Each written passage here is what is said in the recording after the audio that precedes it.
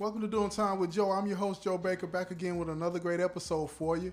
But before I get started, I want to thank everybody for all the support that you've been giving me, the people that have been subscribing to the show, downloading the episodes, sharing it with your friends. I would ask that you keep doing that. And there's the listener support button on the podcast. You can go there and make donations if you like.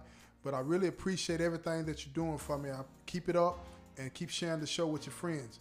Now, in this episode, I want to talk about something that a lot of people in prison struggle with on a daily basis, and that is just because you wake up and get it and start to realize, the mistakes that you made, the choices that you made were wrong, and understanding how the system is built in a way that is not conducive to your growth doesn't mean that you get to go home.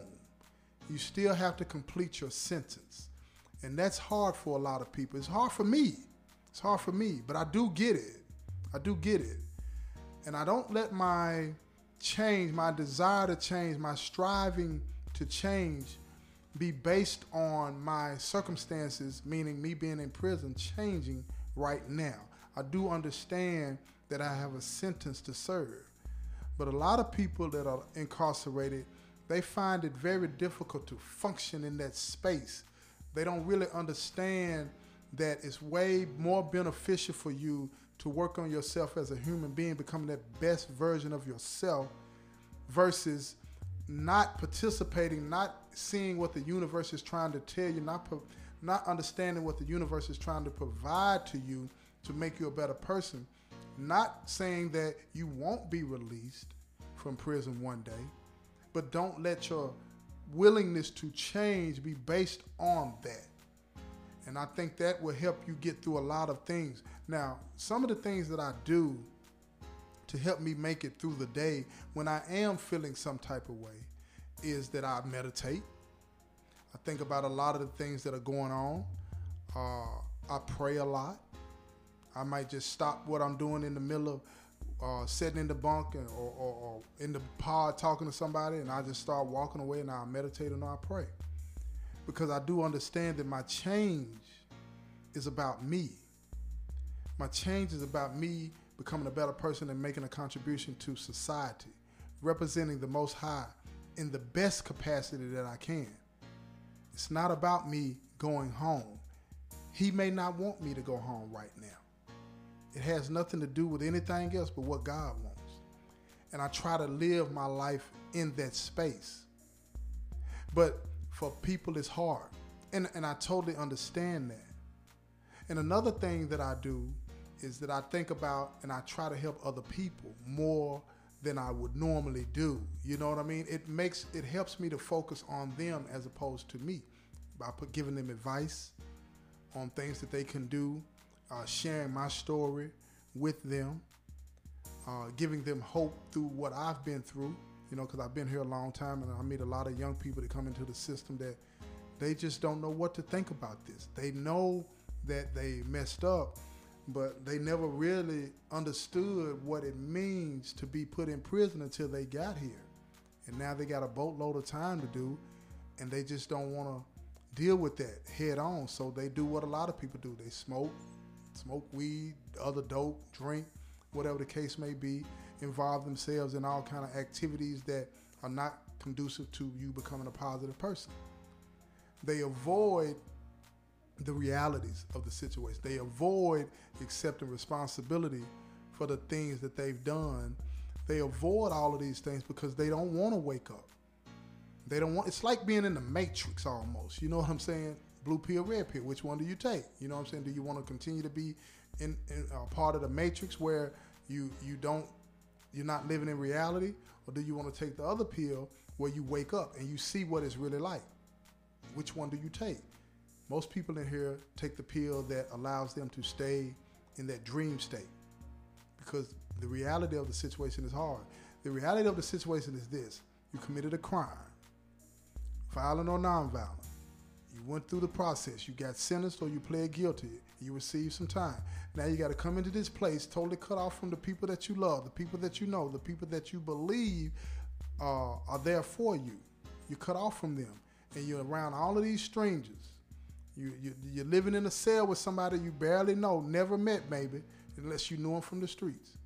And that is a shock to the brain. And it's scary and it's frightening. So most of the time in here, we acclimate and we adapt to our surroundings just to survive. And we don't want to hear the truth. We don't want to hear the truth of the circumstances that we put ourselves in. We don't want to face those types of things, because if we face those types of things, now we have to do something about it. We have to live in that reality for a while, hopefully permanently, but in that initial moment when you're realizing what you've done and the consequences of it and the people that you hurt, you got to deal with that. And it's hard dealing with that, because if you deal with that and you get to that point where you are remorseful and you are sorry, doesn't mean your sentence ends right then. Still got some time to do. So a lot of people say, why should I even bother? You should bother because this has everything to do with you becoming a better human being. That's why you should bother. It's way more important. And you'll learn this, hopefully you'll learn it sooner than I did. You shouldn't have to become I was going to say an old man.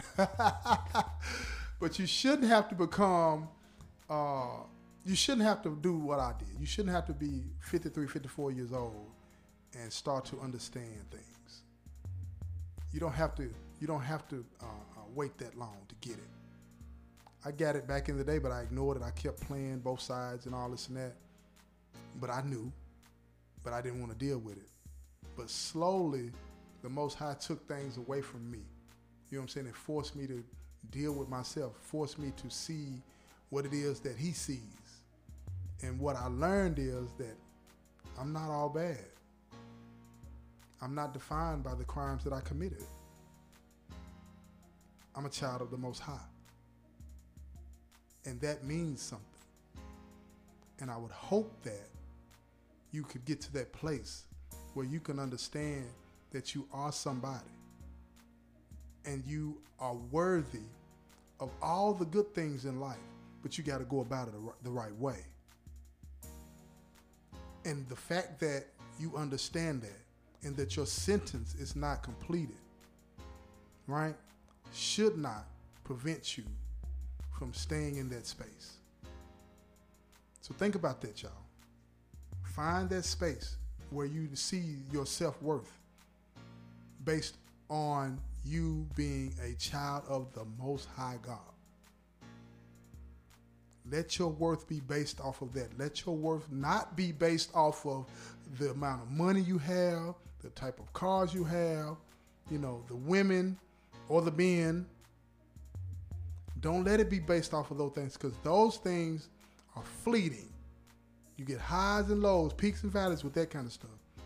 You feel me? You're worthy because you were created by the Most High God. Now, I'm going to wrap this thing up.